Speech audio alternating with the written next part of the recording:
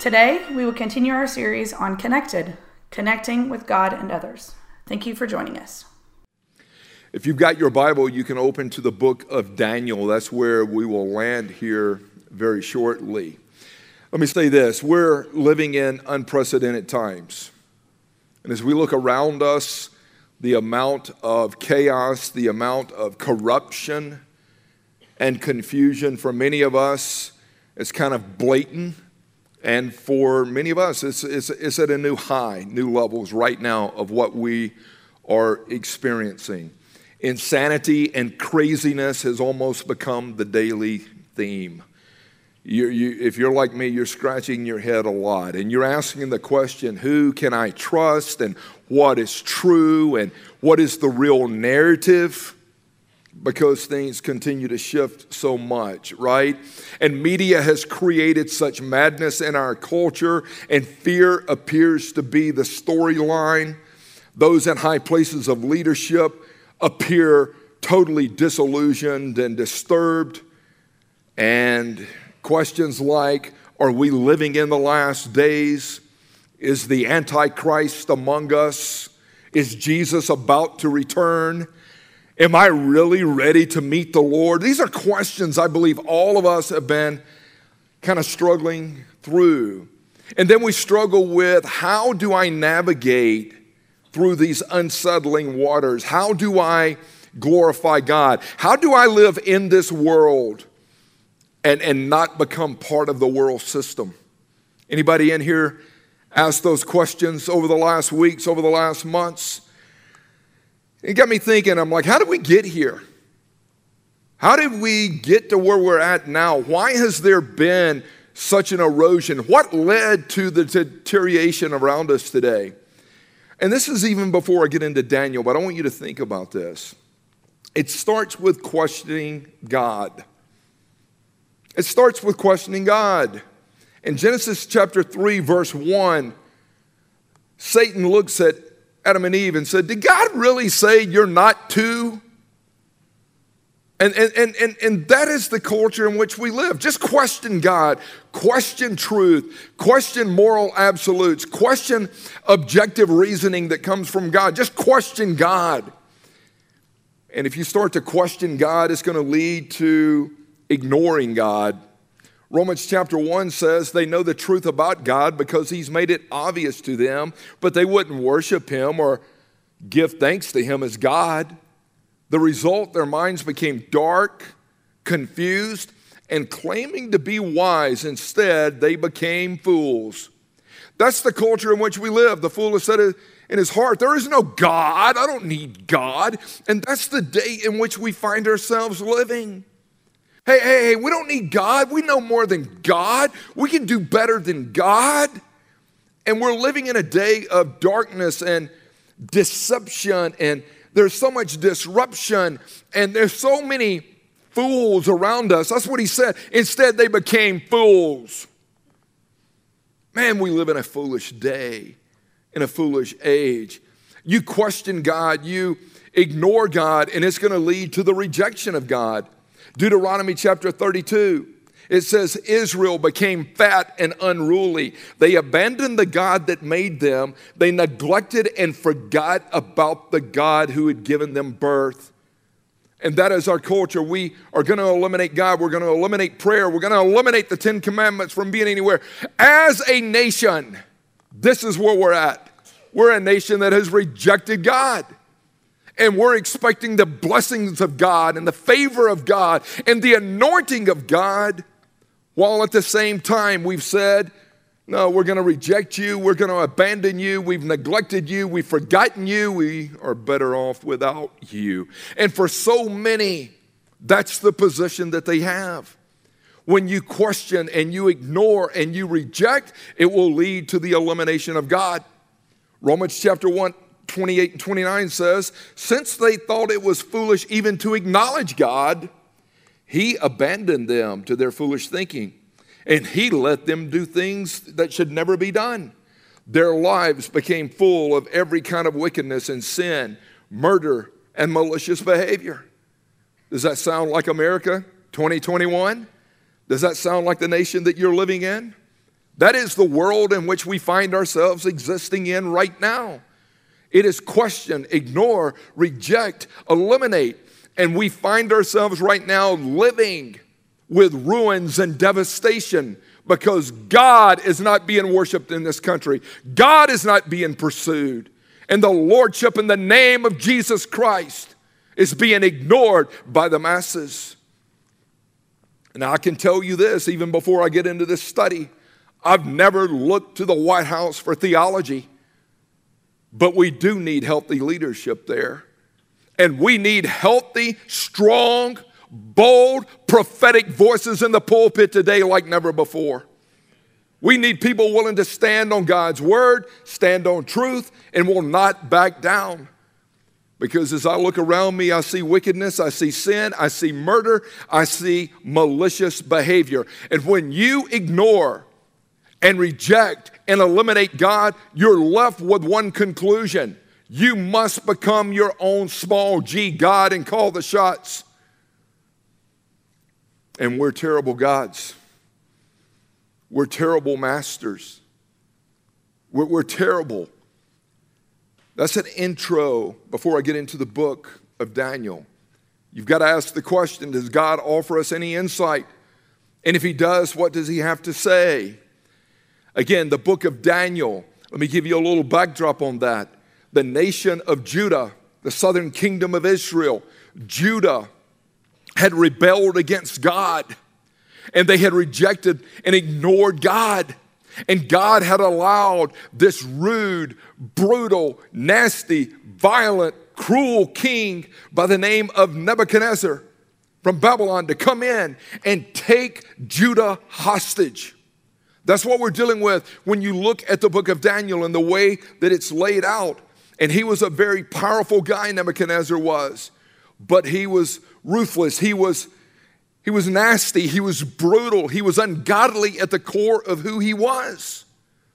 He was a narcissist.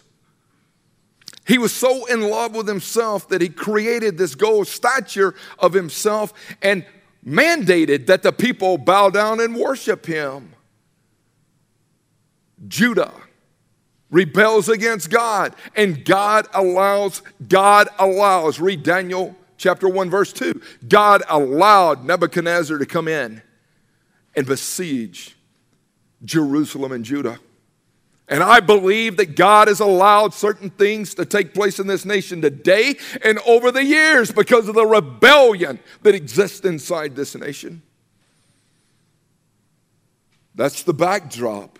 Now get the picture. You've got these four Hebrew boys that we get introduced to. They're teenage guys, and when you look at their narrative, they're very sharp-looking guys. They all were very intellectually savvy, if you will. They came from some of the best families of Judah. And just at a moment, bam, they're snatched up, removed from Jerusalem, taken out of Judah, and they're taken over into Babylon. They're taken into captivity. They're taken into a foreign pagan nation just like that. Just like that, they were gone. And I can tell you, they were not familiar with the harsh, ill treatment that they were about to encounter once they got to Babylon. The book of Daniel highlights, if you will, 3 difficult times of testing. In chapter 1, is when they arrive in Babylon. Chapter 3 is when they're tossed into the fiery furnace. And then in chapter 6 is when Daniel is thrown into the lion's den. There's 3 major tests that goes down here with these guys. And I can tell you, Daniel and his friends experienced God's victory in every test and every trial. But the first test that they went through was foundational for all the other things they would encounter. You need to pay attention to this. Now, let me give you just a basic observation again with Daniel and his 3 guys, friends here, that are highlighted.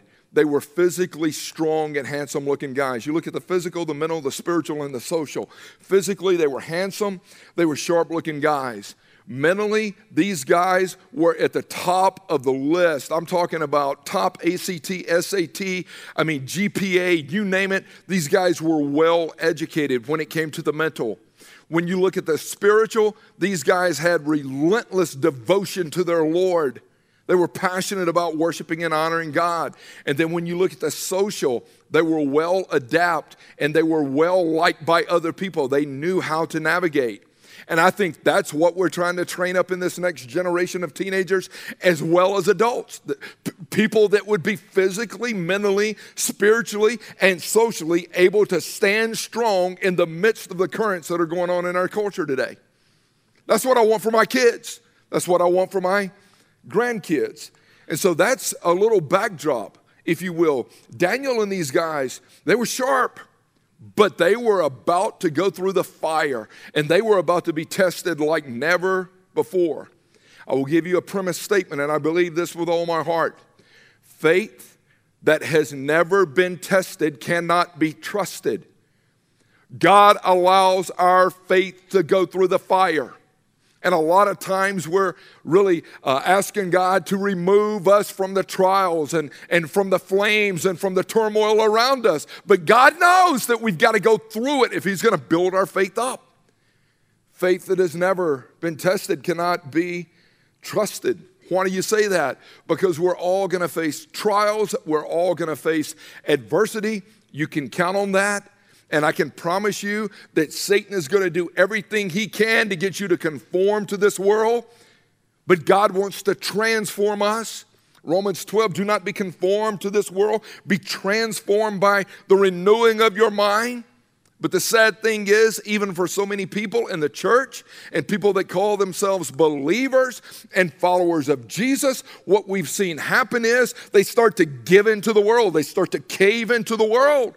And when they do that, they lose the power of the dunamis of the Holy Spirit inside of them. They start to lose their joy. They start to lose their testimony. And I want to speak over you today and tell you, in Jesus' name, be strong in the Lord, in the power of His might. Keep putting on the full armor of God, because this is a battleground in which we find ourselves existing today. We've got to stay strong. We've got to be stronger, Ronnie, than we've ever been. Daniel chapter 1, beginning in verse 3. The king, Nebuchadnezzar, ordered to bring to the palace some of the young men of Judah's royal family who had been brought to Babylon as captives against their will. Now, I want you to bring some of the young men of royal family from Judah here, and here are the qualifications. Select only strong, healthy, good-looking young men. Make sure they're well-versed in every branch of learning. Make sure they're gifted. Make sure they have incredible knowledge and good sense. And make sure they have the poise needed to serve in the royal palace. Listen to this. Teach these young men the language and literature of the Babylonians. The king assigned them the best food and wine from his own kitchen. They were to be trained for a 3-year period. And then some of them would be made advisors in his royal court. Daniel, Hananiah, Azariah, and Mishael were 4 of the young men chosen, all from the tribe of Judah. The chief official renamed them with Babylonian names. Daniel was called Belteshazzar. Hananiah was called Shadrach. Mishael was called Meshach. And Azariah was called Abednego. Listen to this. These dudes have been uprooted. These dudes have been taken against their will, and now they find themselves, I'm going to give you 4 observations just right here. 1, they find themselves in a new location. Geographically, they were in a different spot. They were no longer being influenced by the things of God that were in Jerusalem. They've been uprooted. They no longer have the influence of their godly parents or being able to go to study underneath a rabbi. They've been uprooted. They now find themselves in Babylon in captivity against their will. I want you to think about something. Let me make some observations even as you look at the life of Daniel, Hananiah, Azariah, and Mishael. They changed their location, changed their environment. Over the last 20 months, the world has tried to change your environment. They've tried to lock you down. You can't get out of your house. You've got to stay at home. You've got to cover your face where nobody can see who you are. You can't go to restaurants. We're going to lock down churches. We're going to eliminate the possibility of school. And so what Daniel went through in a new location was a major environment change. And there's so many of us that have found ourselves like losing our mind. The amount of people going in for counseling right now, I mean, it continues to soar. How do I cope with all this? And just like Daniel experienced a new location and a new environment, that's what we've seen on a smaller scale. We're going to lock you down. We're going to shut you up. We're going to shut you down. You can't go anywhere. Bam. Sound familiar, huh? I'll never forget, Jeff, when Benji went off to college, kind of like that new location thing. Here he was, our oldest son, man, and he's about to head off to college. And I started thinking, who's influencing my boy? What are going to be his playgrounds? Where he's going to be hanging out at? Who's going to be his playmates? What kind of dudes is he going to be running with? I'm like, man, what are they going to be teaching up there at that school? What are they going to be drinking up there at that school? And I remember hitting my knees going, Lord, I pray that you would do a work in my son. Lord, he's in a new place, new environment, and he thinks he has freedoms like never before. But I can tell you this, and here's another premise statement. Where I am does not determine who I am. Hey, you're in a new place. We're going to do this. Where I am will never determine who I am. And people oftentimes try to leverage that. So they change their place, if you will, geographically. They got a new location. The second thing they do is they start to change their education. So it goes from location to education. And basically, here's the rub. Their Jewish wisdom and all of the Torah training that they have been brought up in, these guys are probably 13 to 16 years old, thereabout.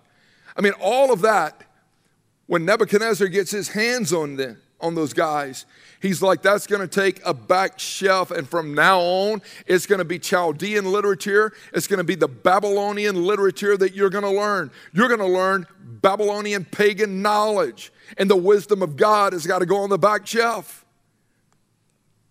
What was happening? They were being brainwashed. They were being brainwashed, and brainwashing is nothing more than thought reform and mind control. And that's part of the culture. I'll get to that. But when you see a person trying to brainwash others, what they're trying to do is they're trying to shape that person's beliefs and attitude and personality, and they will use manipulation and intimidation and humiliation and, come on, deception and everything else. We're going to use intimidation, manipulation.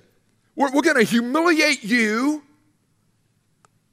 We're going to change your literature.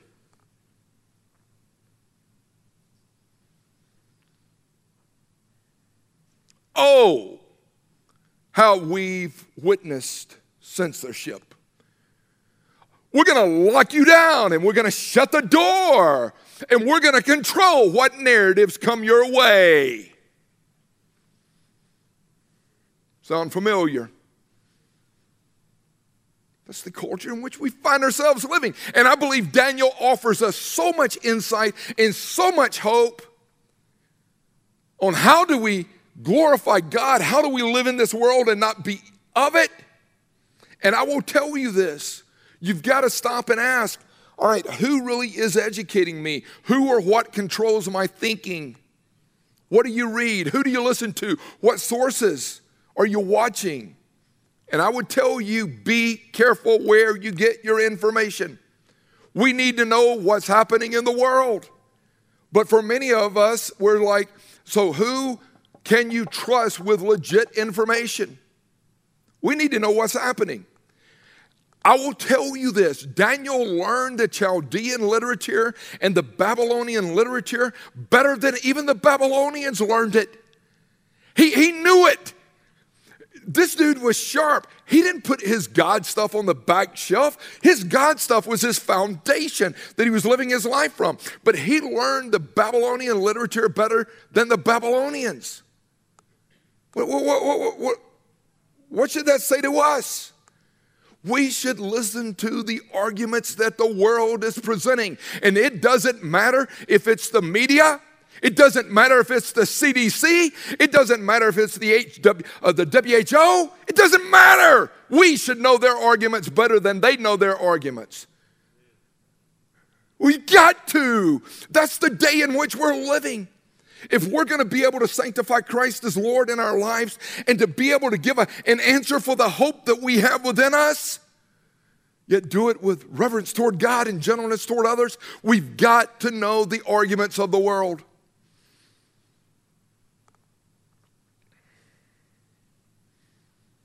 Come on.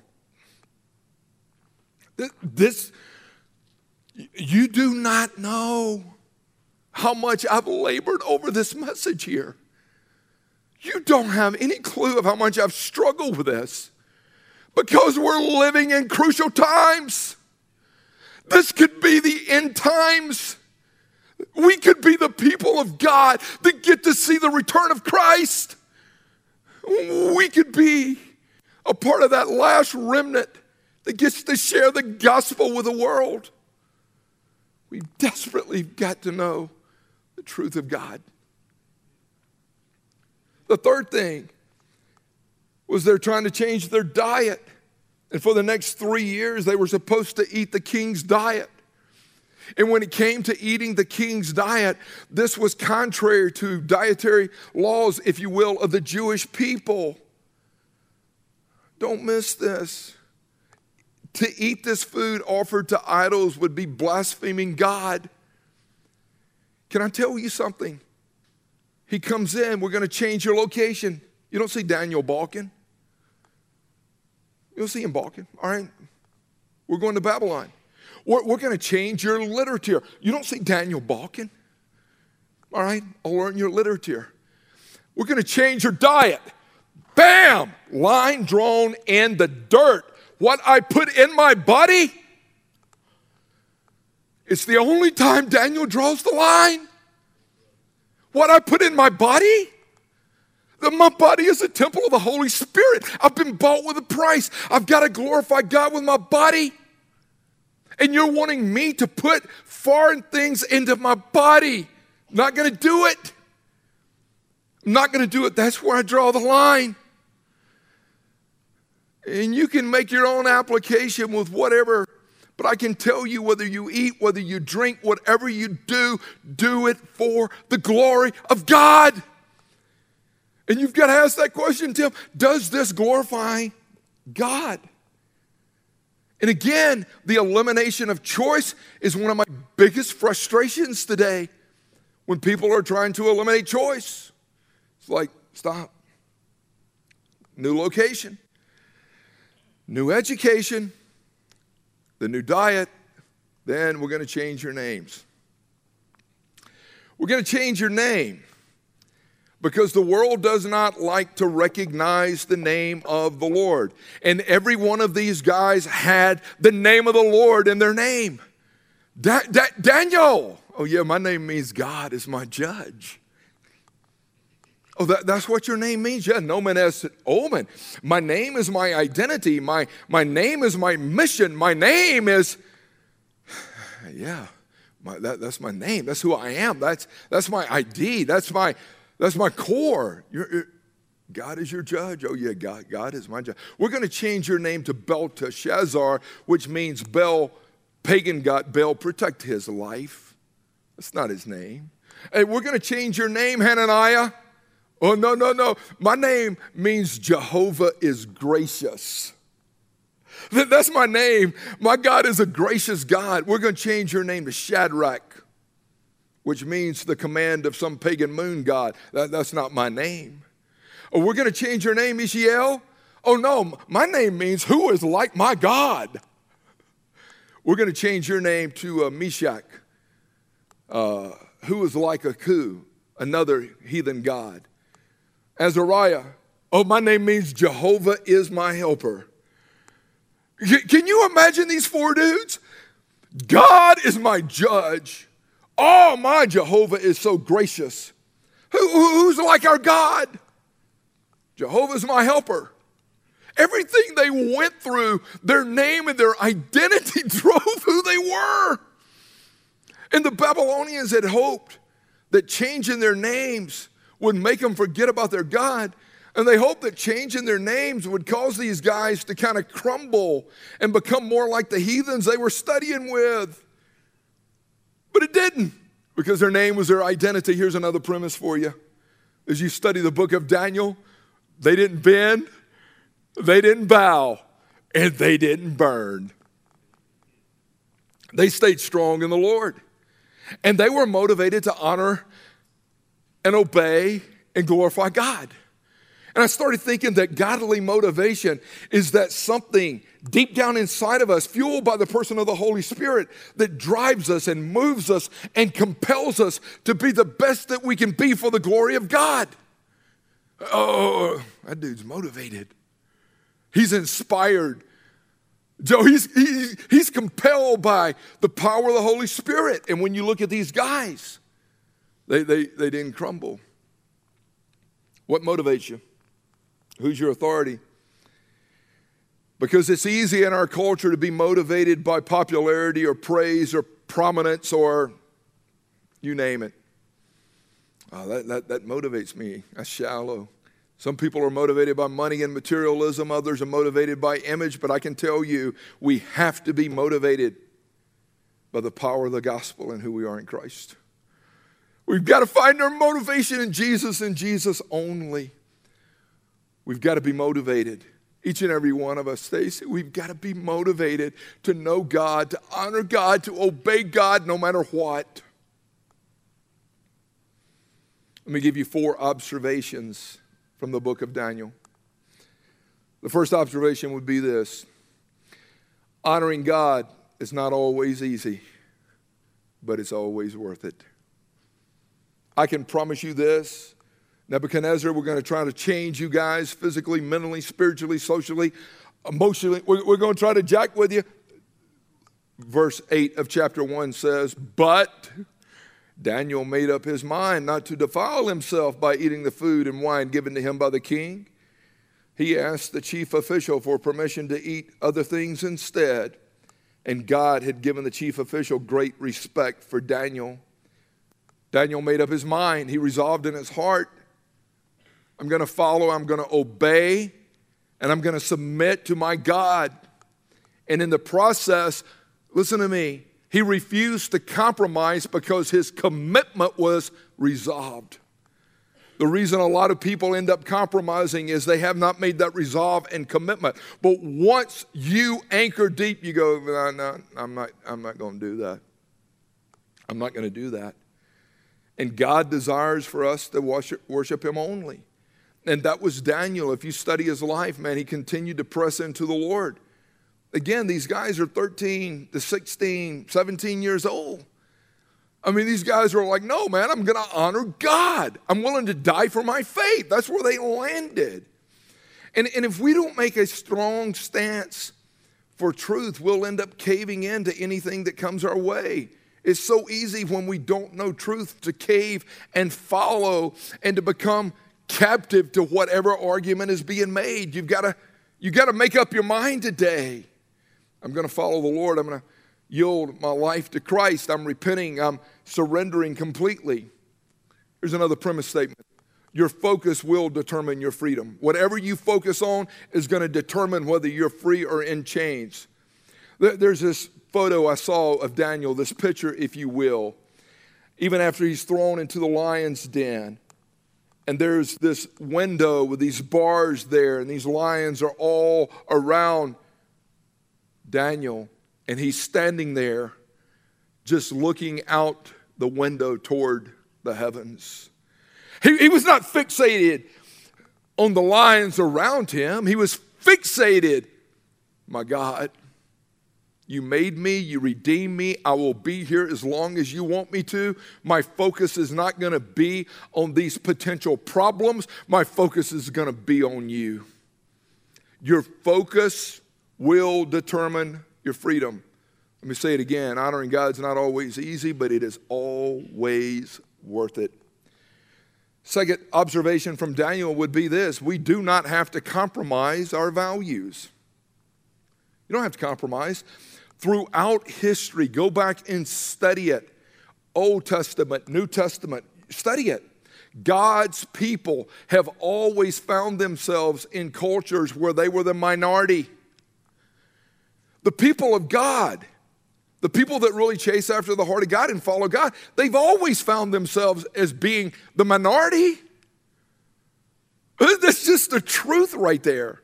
And they had to choose, am I going to be faithful to God, or am I going to cave into the pressures of man? And we don't have to fear any administration. You look at the satraps and the administration and the different things that are mentioned in the book of Daniel. Daniel was not afraid of that administration. Why? Do you fear the administration of? No, God is with me. God made me. God will lead me. And when God says, Timmy, give me back my breath, I'm giving God back his breath. I don't fear man, I fear God. That's where we got to get as a people of God. We've got to land there. Daniel, what'd you do? I sought God. I sought God's hand. I sought favor from God. And God led you. Yes. Lord, I need you to lead me in this area right now. God honored these guys' faith. When you study it, hey, here's what you're going to eat. No. Give us water and veggies for the next 10 days. Check us out. Man, these dudes were more handsome, more strong. They were more alive, more vibrant because they didn't put the junk in their system. Proverbs 16:7 says, when a man's ways please the Lord, he makes even his enemies be at peace with him. I would memorize that verse. When a man's ways please the Lord, he will make even your enemies be at peace. Does it take faith? Does it take courage to stand against the ebbs and flows, the currents that we're facing? Yeah, and we're not to do it arrogantly, and we're not to do it mean, but we're to stand in the name of the Lord. That's your assignment today. That's my assignment. It's like you got to refuse to compromise. And the word compromise is when we make accommodations for other people that do not agree with an established set of standards. That's compromise. It's when we go, all right, we're going to negotiate with you even though you don't agree. You see, the quest for peace often leads to negotiated slaying truth. And compromise is a death word. Hey, man, we need to compromise. Hey, I need you to meet me halfway. Meet me in the middle. The person who says meet me halfway is a poor judge of distance anyway. Gandhi made this statement. He said, all compromise is based on give and take, but there can be no give and take on fundamentals. Any compromise on mere fundamentals is surrender, for it is all give and no take. Let's compromise. We're not going to compromise. We're not going to negotiate God's word. Hey, you don't have to. Third observation, God can use you no matter where you are. And I think a lot of times we're waiting for that right place or that right opportunity. I can tell you this, God can use you no matter where you are. Daniel was in a different culture, different language, different lifestyle. I mean, everything around him was different. And I'm like, Daniel, did you ever question God? Did you ever go, oh, God, what's going on here? Why do you have me here? Have you left me? Or these people won't listen, they don't work. He probably did have some struggles. You and I have struggles. You and I We've struggled over the last, we've struggled our entire life, to be honest with you. But these last 20 months, we've found ourselves struggling. How do I glorify God in the midst of this? How do I love my neighbor? How do I pray for those that persecute me? How do I... Right? And I think for a lot of people, they're like, man, I just want to tap out and call it a day. But what God is asking you to do today can change the rest of your life. Hey, Daniel, it's going to radically change the rest of your life. I'm the one that allowed Nebi to come in. Oh, you did? I'm the one that allowed him to take y'all captive back to Babylon. Oh, you did? My theology is the sovereignty of God will always trump the free will of man. Hey, what God is asking you to do today can alter the rest of your life. And God may be wanting to use you to change a nation, to change a generation, to change a community, to change a bloodline. I get to do that? Yes. I'll never forget that. Like I was struggling through all this generational stuff, and I'm like, man, my great-granddaddy, he was constantly messing around with women, and my great-grandpa was, and my papa was. Daddy broke the chain, but I was like, no, that's not going to revisit. Not this generation. The blood of Jesus has performed a miraculous transfusion, and that old corrupt cash bloodline has got to go. We're about to reshape a new generation. We're about to do it different. And God has you wherever you are today. And for so many people, it's like, well, God could use me a lot better if I was fill in the blank. If I was in a different job, or not in this relationship, or in a different church, or really, God wants you to redeem the space that you're in right now. It is so easy to gripe at the assignments that God gives us. I don't like this assignment. Hey, let me do my work in and through you. I can use you wherever I have you. Come on. This is a contemplative room in here today. I know I took off not like a 747, but more like a Lear right out of the gate, baby. We were going wheels up quick. I understand that, but it's this message has weighed on me. It really has. Fourth principle, you've got to have the courage to live out your convictions. You got to have the courage to live out your faith and your true beliefs with convictions. Read Daniel 6 later as well. Daniel proved himself more capable than all the others. Because of his great ability, the king, Nebi, had made plans to place him over the entire empire. The other administrators and officers began searching for some fault in the way Daniel was handling his affairs, but they couldn't find anything to criticize. This phrase right here I love. He was faithful. He was honest.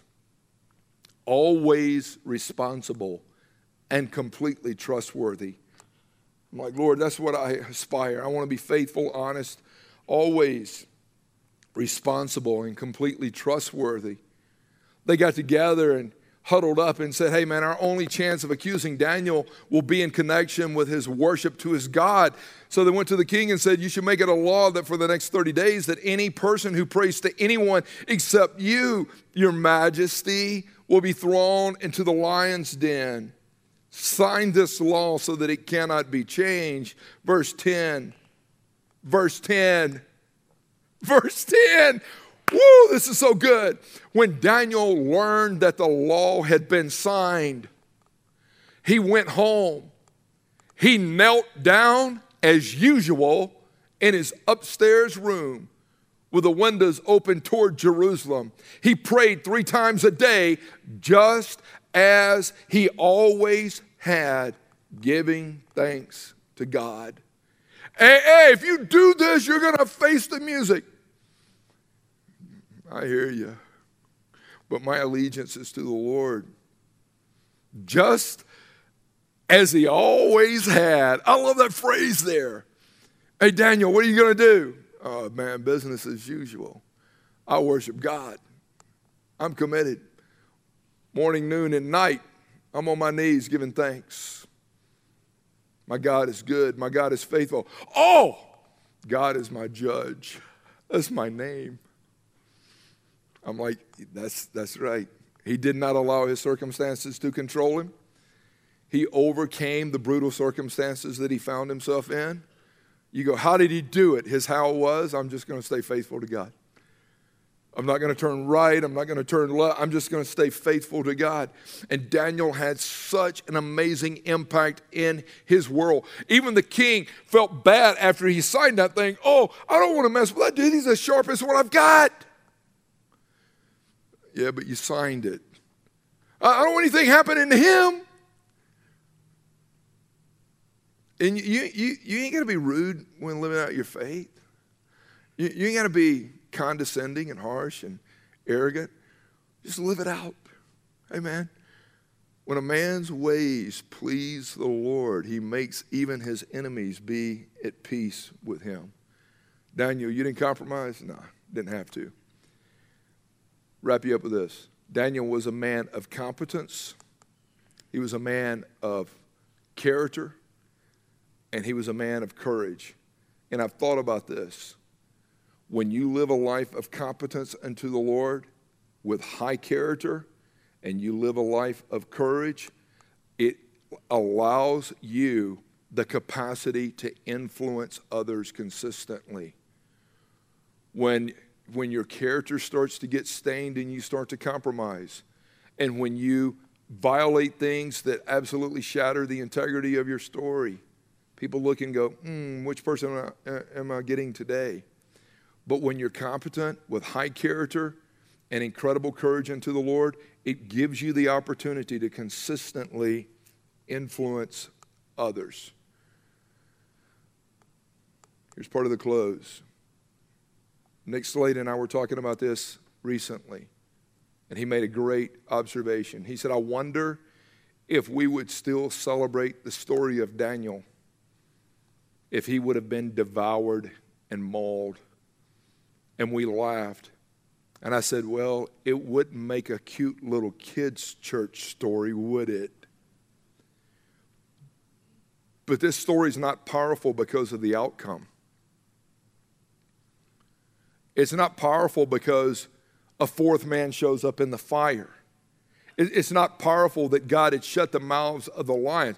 It's powerful because of their courage to obey God no matter what. When I study this, I'm not focused on the outcome. I'm focused on their resolve, their obedience, their commitment to honor God. Daniel chapter 3, verses 16 through 18. Hananiah, Azariah, and Mishael. O Nebuchadnezzar, our God whom we serve is able to deliver us from the furnace of blazing fire. And he will deliver us out of your hand. Listen to what he said. But even if he does not, let it be known to you, O king, that we're not going to serve your gods or worship the golden image that you've set up. Hey, for whatever it's worth, our God is able. Jehovah is gracious. Jehovah is my helper. Who is like our God? But even if he decides we're supposed to die, we're going to die. But we're not bowing to that. That's what fires me up about the book of Daniel. It's not the outcome, it's the resolve. And I believe that we have to stay passionate about the process and not get attached to some outcome. When you're passionate about obeying and honoring the Lord now, just do it now. Watch God work.